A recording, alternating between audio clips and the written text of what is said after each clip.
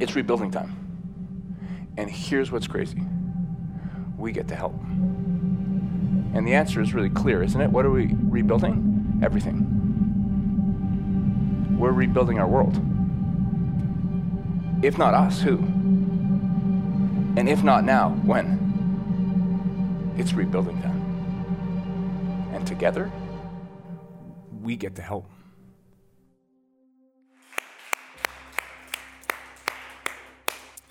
Well, hey everybody, and welcome to week 1 of Rebuilding.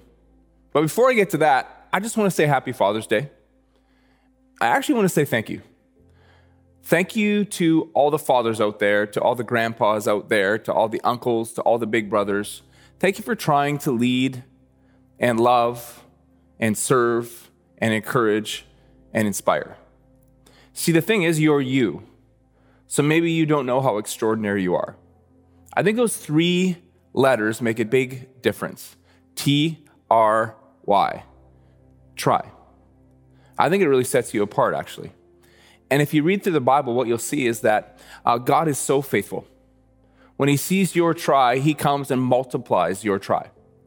That he sees your heart, and he sees your try, and he takes your encouragement and your inspiration and your love and your leading and your service, and he uses it in ways that I don't think you even fully understand. So thank you. Thank you for trying. I want to kick off this rebuilding series on Father's Day with a father story. It was about 2 o'clock in the morning in our little 3-bedroom townhouse in downtown. All the bedrooms were upstairs. So Corinne and I are in our room, and little baby Emma is in the walk-in closet. Across the hallway, Lucas and Tori each had their own little room. So there was only 5 of us back then, and 4 out of the 5 of us were sound asleep. See, I couldn't sleep because it was really hot that night, and I don't sleep well in the heat. So I tossed and turned for a couple hours, and finally I gave up. I grabbed my pillow, and I headed downstairs thinking that it might be a little bit cooler, and it was. So I get downstairs, and I arranged my pillow. I got all set up, got really comfortable, and just as I was about to fade off to sleep, I had to go to the bathroom. What a night. What a night. So I go to the bathroom, I come back, get my pillow all set up and settled in, and just about drift off to sleep again, and I hear a rattling sound come from the kitchen. It wasn't overly loud, but it didn't make sense. You know what I mean? And so I started to really listen, and I heard it again, and then I heard it again. So I got up, I walked towards the kitchen. When I got to the doorway that separates the living room from the kitchen, I saw somebody pushing through the blinds and climbing into our kitchen window. I want to tell you, when I saw that, it felt like somebody poured like a gallon of adrenaline straight into my system. And it's weird because, you know what I didn't have to do in that moment? I didn't have to go through a long decision-making process. You know, like, let's get out a pad of paper right now and go through the pros and cons of what I should do next. Or I didn't have to do a multiple choice type of thing. Like, what should I do here? A, stand right here. B, run away. C, yell, or D, go end that person's life. I immediately, without thinking, went with C and D. So I yelled, and if you talk to Corinne sometime, by the way, she'll still tell you that she can remember the yell that night at about 2:15 a.m. that woke her up from a sound sleep. I yelled, and I headed over to that window with great enthusiasm and aggression. Now I want to stop just for a second. I want to tell you, I'm not an overly courageous person. I've never gone bungee jumping. I've never gone skydiving. I've never even gone whitewater rafting. I've barely ever gone on a roller coaster because I find them scary. No one in my entire life has ever given me the nickname Danger, like Mike Danger Manis, because I avoid danger pretty much every chance I get. But I ran over to the window that night, and it wasn't really about bravery, it was about family. See, it was really personal for me because my wife and my 3 babies are upstairs. So I got there as fast as I could, and the person who was climbing through the window, they changed their mind, decided they didn't want to drop in for a visit after all, so they kind of scrambled out. They knocked over a chair. I wasn't able to grab them, so I went around, went through the door, chased them, but they were long gone. Now, I say all that to say this. Here we are, June 21st, 2020, and I think that despair is climbing through the kitchen window of our culture. It's been quite a 6 months. like it's been a 6 months unlike any 6 months in my entire lifetime. Like I remember sitting on a Sunday morning back when we were still meeting together on June 26th. I got a text from a young man who I used to coach from a different part of our province, and he just texted me this: "Did you hear about Kobe?" I said, "What, did he win another Academy Award?" He said, "No, you better watch the news." And so I found out that day that Kobe Bryant and his 13-year-old daughter, Gigi, and 7 other people died in a helicopter crash. And it didn't really seem to make sense to me. But what I didn't realize on January the 26th was that was just the beginning. See, since then, we heard of a virus from Wuhan, China. And then we heard of an epidemic. And then the epidemic became a pandemic. And then we heard about these projections that were absolutely unbelievable. And then we talked about a quarantine. And then we heard about injustice and racism and violence right there in living color and heartbreak. And I want to tell you, it's been quite a 6 months, you guys. And I've been thinking about you a lot this week as I prepared this sermon. And I want to tell you something. I'm really proud of you. We just spent an entire sermon series talking about how God just calls us to stand our ground. And that's what you've done. You're still standing. It's amazing to me. I'm really proud of you. And the fact that you tuned in today for Church Online, it really, really says something about you. But here we are on June the 21st, 2020, and my theory is that despair is climbing through the kitchen window of our culture. And we're at a little bit of a turning point. I would go as far as to say this. I would say it's rebuilding time. It's rebuilding time. And we're going to help. Because here's the thing. When we look around our neighborhoods, and when we look around our cities, and we look around this world, there's something that you and me should notice right away. All these people out here, when I look at you,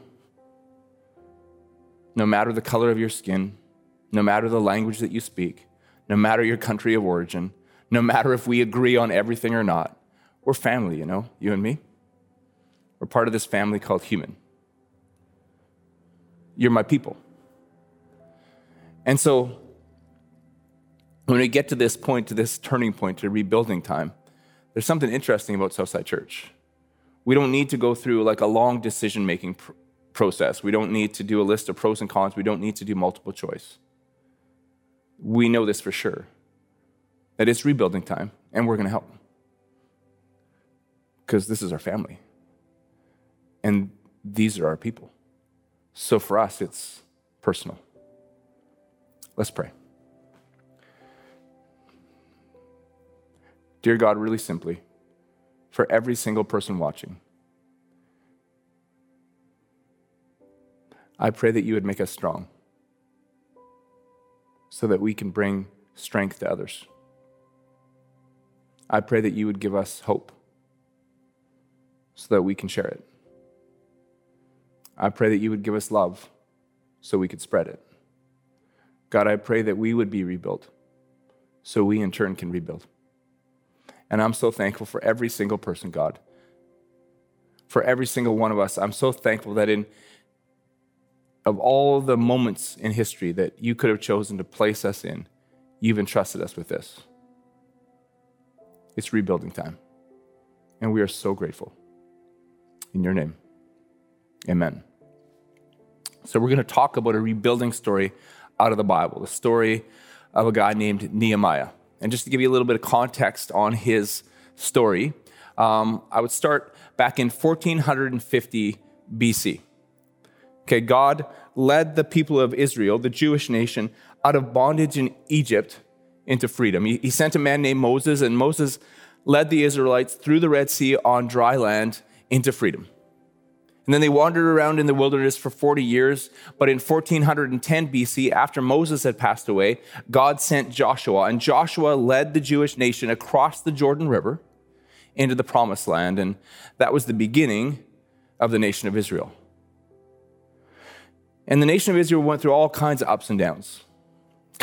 You could define it in basically two different mindsets. Number one, there was times when the Jewish nation, the nation of Israel, when they really leaned into God, they followed him, they trusted him, they sought out his blessing. And when they did that, he blessed them.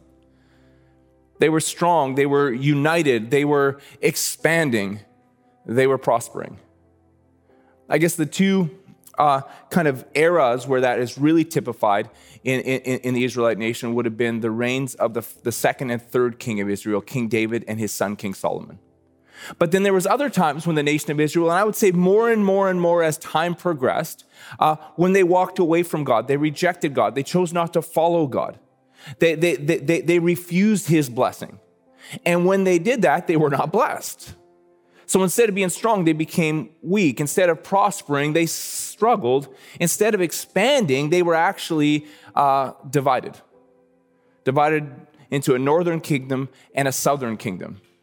So weakened that in 586 BC, the Babylonians came into Israel and conquered the entire country, ending when they sacked Jerusalem, destroyed the city of Jerusalem, and took all the Jewish people into captivity. Okay, and then in 539 BC, the Persian Empire came in and defeated the Babylonians. And so now all the possessions and all the land and all the territory of Israel went to the Persians. But God spoke to Cyrus, king of Persia, and he told Cyrus, send a remnant of Jewish people back to rebuild Jerusalem. And so 50,000 Jews left the Persian Empire, went back to Jerusalem to begin rebuilding. It was super significant because Jerusalem was the city of David. Jerusalem was where the temple was. Jerusalem had incredible symbolic and spiritual significance to the Jewish people. And so that's the era that we step into. That's Nehemiah's era. It's rebuilding time. So we pick up the story in Nehemiah chapter 1, verse 1. The words of Nehemiah, son of Hakaliah.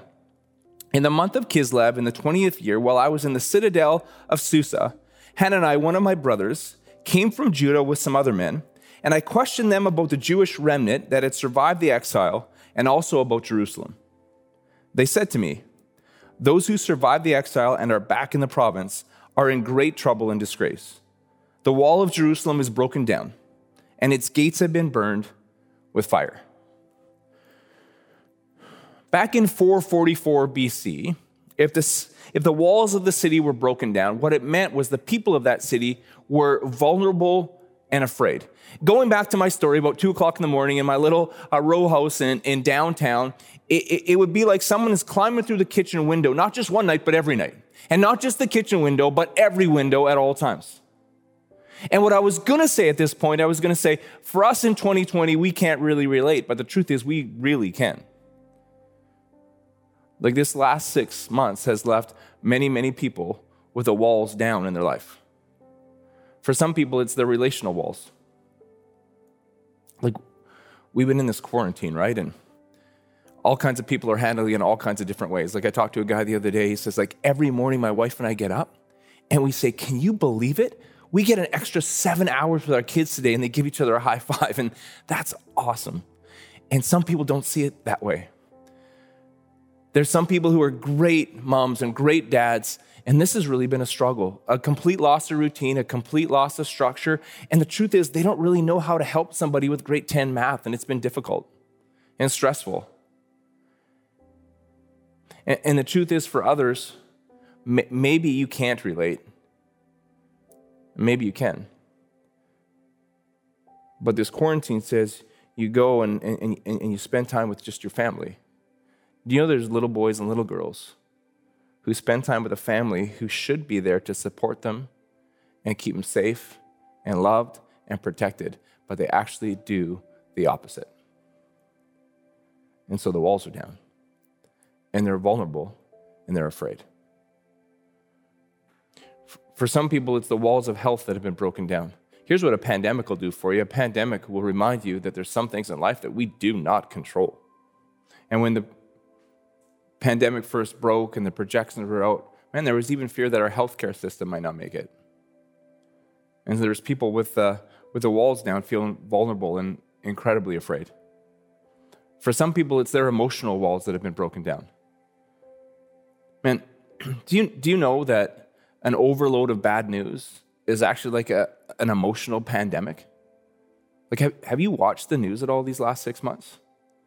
First of all, it's difficult for me at this point to watch news because I feel like no one really wants to tell me the story anymore. They just want to make a point and everybody's mad at everybody else, even on the news.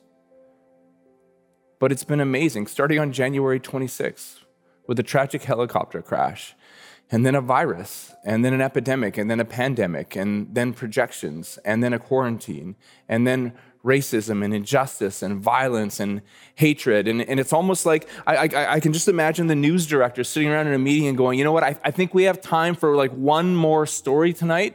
It's the murder hornets. That's it. That's what we'll do. We'll throw in some murder hornets. That'll be perfect. To the point that I think we've been overloaded on bad news. And I want to give you a suggestion again, and I think this is really important. You need to budget the amount of time you spend looking at the news. Once a day, check it out and move on. So the other night I was on the Manus family group chat, and I just thought, you know what? I just want to find something cute, something like some good news, something cheerful. And so I started searching, and I was just sending them video after video after video. And I thought what I would do today is show you a few of them. Maybe it'll cheer you up a little bit too. So here we go.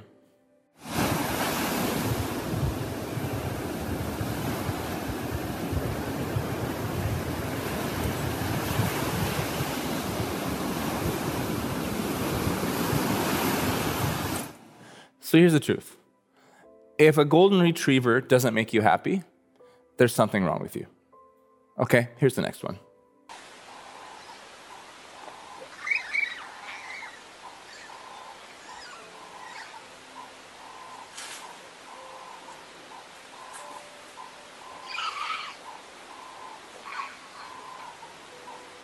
That's cute.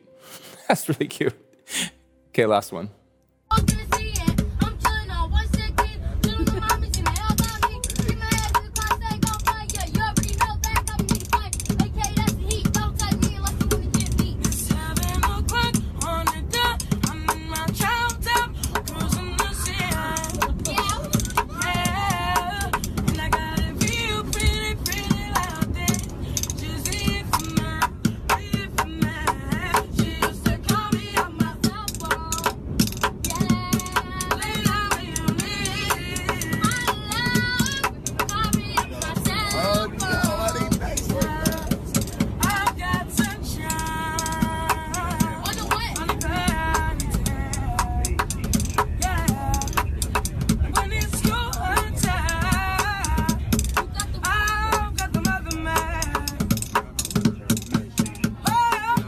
Are you kidding? I have a theory that I'm going to be able to sing and play the drums like that in heaven. That's just incredible. But here's the truth. Like, I think we're overloaded with bad news.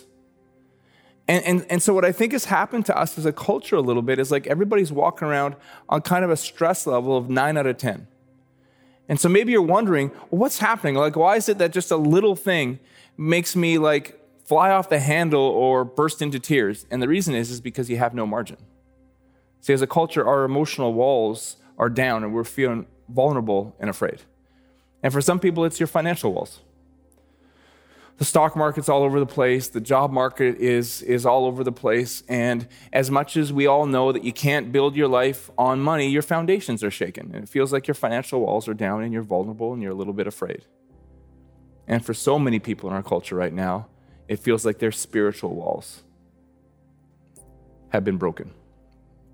And they're feeling vulnerable.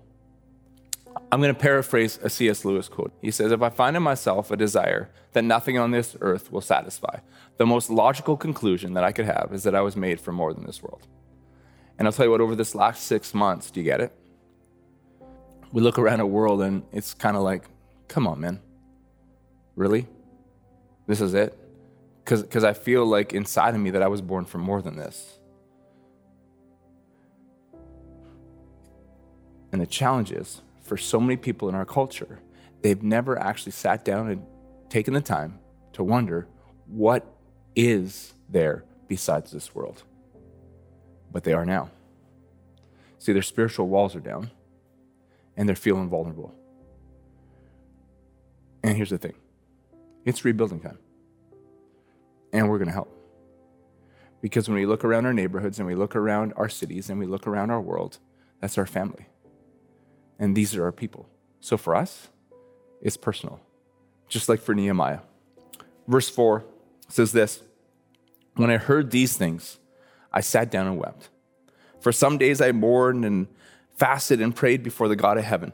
It's really interesting, because Nehemiah is in Susa. It's 1,200 kilometers from Jerusalem. And Nehemiah's living a good life. He was the cupbearer for King Artaxerxes. So he sat at the king's table. He ate all the best food. He drank all the best wine. He had a really good life. And I know some people will tell you, yeah, but if somebody would have tried to poison the king, Nehemiah would have died because he would have drank the wine first. Sure. In 444 BC, can you take my word for this? No one was going to try to kill the king of Persia. It wasn't going to happen. So Nehemiah had like a really good life. But he finds out that the walls of Jerusalem are down 1,200 kilometers away, and he weeps for days, and he fasts, and he prays. Why would he do that? See, Nehemiah is a follower of God.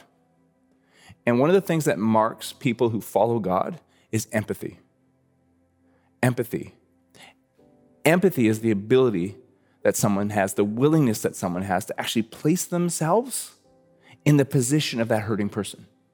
And for that reason, empathy always propels people to action. I guess it makes sense, doesn't it? Like for us, we're followers of Jesus. And Jesus is empathy. Jesus saw a hurting and broken, hopeless world. And he didn't sit back with sympathy and go, oh, that's too bad. He stepped in. He put himself literally in our place. He stepped into human history. He became one of us. He moved into the neighborhood. He showed us the love and the mercy and the grace of God. He laid down his life on a cross, and then he rose again for you and for me. He is empathy. See, a follower of God, their life is marked by empathy. It's like Zechariah 7, verses 8 to 10 says, "The Lord gave this message to Zechariah. Long ago, I gave these commands to my people. Listen, you must see that justice is done and must show kindness and mercy to one another. Don't oppress widows, orphans, foreigners who live among you, or anyone else in need, and do not plan ways of harming one another." See, injustice and pain and grief for anyone is injustice and pain and grief for me. We take it personal. Jesus said it this way in Matthew chapter 7. He said, here's a simple rule of thumb guide for behavior. Ask yourself what you want people to do for you, and then grab the initiative and do it for them. Add up God's law and prophets, and this is what you get. Grab the initiative and do it for them. Like imagine that your family was in great need and you weren't there to help them. What would you want someone to do for them? Do that. See, it's rebuilding time. And we're going to help because this is our family and these are our people. So for us, this is personal. It's kind of in our DNA. And I thought, I said that a couple times today. It's in our DNA. And I thought maybe you join us for the first time, or maybe you just started joining us a few weeks ago on Southside Church Online, and you wonder, well, what is the Southside DNA? And I was trying to think of a way to really express it. So I guess one way that I could do it is I could share with you what we call our 5 core values. Our 5 core values. They're just really simple statements, but I think they define our DNA. So the first of our core values is this: disciples grow. Can I be absolutely real with you? The last thing that I want to do as I stand up here today is tell you, man, it's been a tough 6 months for everybody else, but thank goodness we're doing great. Like we're so strong and we're so confident, we're doing so well. We're going to get out there and help everybody. That's not true. This has been tough. I'm so proud of you that you're still standing, but we got to grow. Like we need help. Like we need God to give us strength if we're going to show strength to others. We need God to rebuild us if we're going to go out and help rebuild. We need God's help in this time if we're going to be able to help others. So disciples grow. In other words, we never forget that we need God every day, and we really need him now. So that's the first of our core values, disciples grow. And the second is just save people, serve people. Save people, serve. We figured out a long time ago, What Jesus said in Acts chapter 20, it's more blessed to give than to receive. It's more blessed to serve than to be served. It's more blessed to help others than to stand back and watch. And that's what we do. I want to give you a heads up. We're moving into a new season of our church that's going to require all hands on deck. So many different things, because it's not like, you know this already, but it's not like we're going to be going from church online to suddenly back to normal the way we were. It's going to be a lot different than that. It's going to be a long process. There's going to be small group meetings. There's going to be all sorts of stuff happening. And there's going to be, we all are going to need to roll up our sleeves and help. And I really want to invite you to be looking ahead to that. And another thing is, over these last weeks, over these last months, we've launched a new campus. Did you know that? That the online campus is here to stay. And the reason why the online campus has been so amazing, by the way, is the dozens of volunteers that are making it happen. It's incredible. Thank you so much. And that's not going away. It's a huge opportunity. So I can't wait until we begin to meet more in person, but also continue to put that time into the online. And by the way, here's something that we do every summer. We do something called For This City. Do you know why we do that? Because we're for the city. And I was thinking to myself, we're going to definitely do it again this summer. And I wonder what city you're in, because we're for your city too. I wonder this summer how we're going to do for this city in Chilliwack, but also in your city. I can't wait. And also, I never told the staff that until just now, so I'm sure they can't wait that I said that, but it is going to be incredible. So number 1, disciples grow. Number 2, save people serve. Number 3, we're in this together. You know what the world really needs right now? The world needs unity. And I can tell you something, that we can only bring unity if we're unified. So last week we talked about it a little bit. I really believe that one of the areas of resistance that you're going to face, that I'm going to face in this next season, is, we're going to have to fight for unity in our marriages, in our families, in our small groups, as a people. And I've even noticed it over the last week in some of my key relationships. And they're going real well, but I noticed that some effort is going to have to be placed in fighting for unity so that we can bring unity. Okay, so the core values: disciples grow, save people serve, we're in this together. And then the 4th one is God's people give. God's people give. If not us, who? And if not now, when? Like, our people need our help. I think giving to the church, one of the greatest stories that illustrates that is a story of this little boy who gives 5 loaves of bread and 2 fish to Jesus. And Jesus takes those loaves and those fish and he multiplies them and he feeds thousands and thousands and thousands of people. And then after everyone's eaten, they gather in the leftovers, and there's 12 baskets of leftovers, right? And isn't that incredible? Because this little boy, he was a blessing, wasn't he? Because he gave his 5 loaves and his 2 fish, but he was also blessed more than he was a blessing even. That's what God's faithfulness is in our finances. That's how it plays out. It's in our DNA. Every year as a church, we give millions of dollars to bring hope and help to our city and to our world. Okay? So disciples grow, save people serve, we're in this together, God's people give, and finally, found people find people.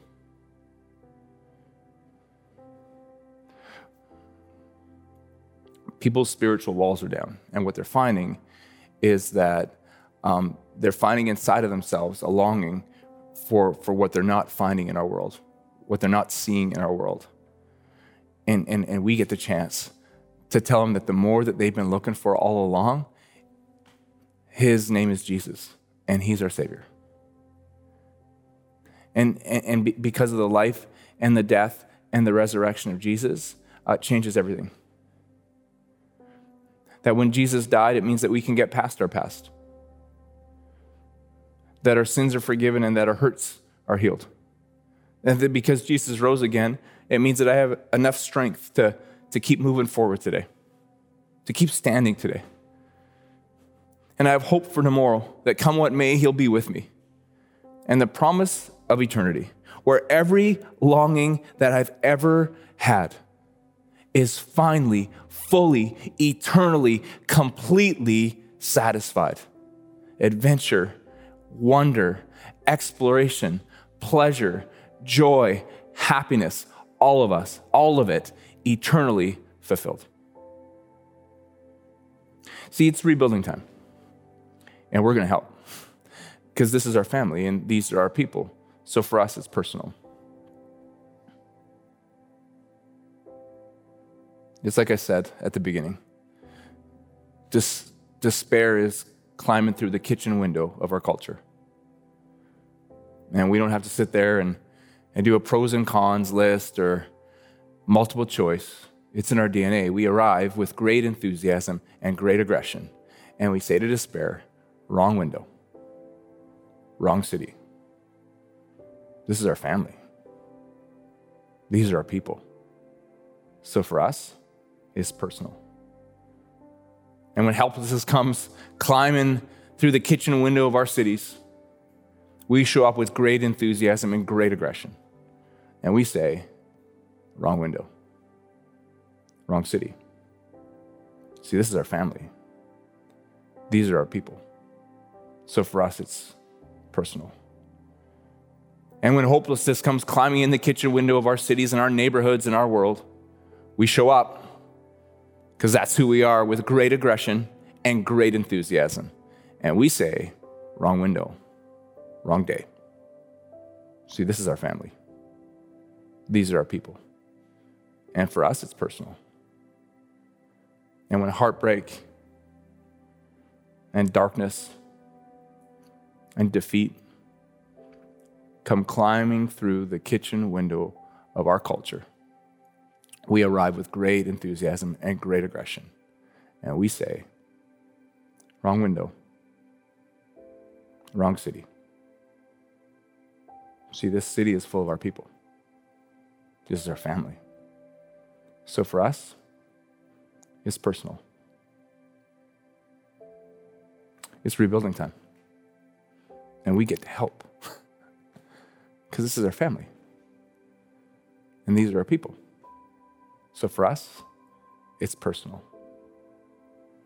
So just before I close, I want to ask you one question, and it's a question that I ask a lot. I just want to ask you how you're doing. I wonder if you're maybe somebody who feels like your spiritual walls have been knocked down through this last 6 months, that you have a longing for so much more than you see out there. And I want to tell you again, I know the more that you're looking for. His name is Jesus, and he loves you so much. He stepped into human history for you. He lived, died, and rose again for you. And I really believe that you're watching this today because he's calling you to accept his free gift of forgiveness, his free gift of salvation. And your part is just to accept his gift. So if that's you today, if you've been looking for more and you just realized, even as I'm speaking, that Jesus is the more that you've been looking for, I just want to pray. And why don't you join me wherever you are? Join me in this prayer. So God, thank you for sending your son, Jesus. And Jesus, today I want to accept you as my Savior. I pray that you would forgive my sins and give me a clean slate and a fresh start right now. And Jesus, I thank you that you rose again, that you defeated death and you defeated darkness. And it means that you give me strength for today. I accept it. And hope for tomorrow and the promise of eternity where every single need that I've ever had will be finally, fully satisfied in you eternally. I'm so thankful. In your name I pray. Amen. Amen. Hey, if you just prayed that prayer, I want to say I am so excited. The best is yet to come. So why don't you do me a favor right now, and why don't you text the keyword life right here on the chat. You can do it. You can go on to our text number, 604-670-3040. Text that keyword life. You can go onto southsidelife.com, onto the message box called #Southside Together. You can do that if you want. And we just want to support you. We don't want to stalk you, but we really want to support you and see you. If the best really is yet to come, and I know it is, we want to walk with you into that best that's yet to come. All right? So for the rest of us, I am so thankful that we get to be alive. So thankful. It's rebuilding time. And we're going to help because this is our family. And so for us, it's personal.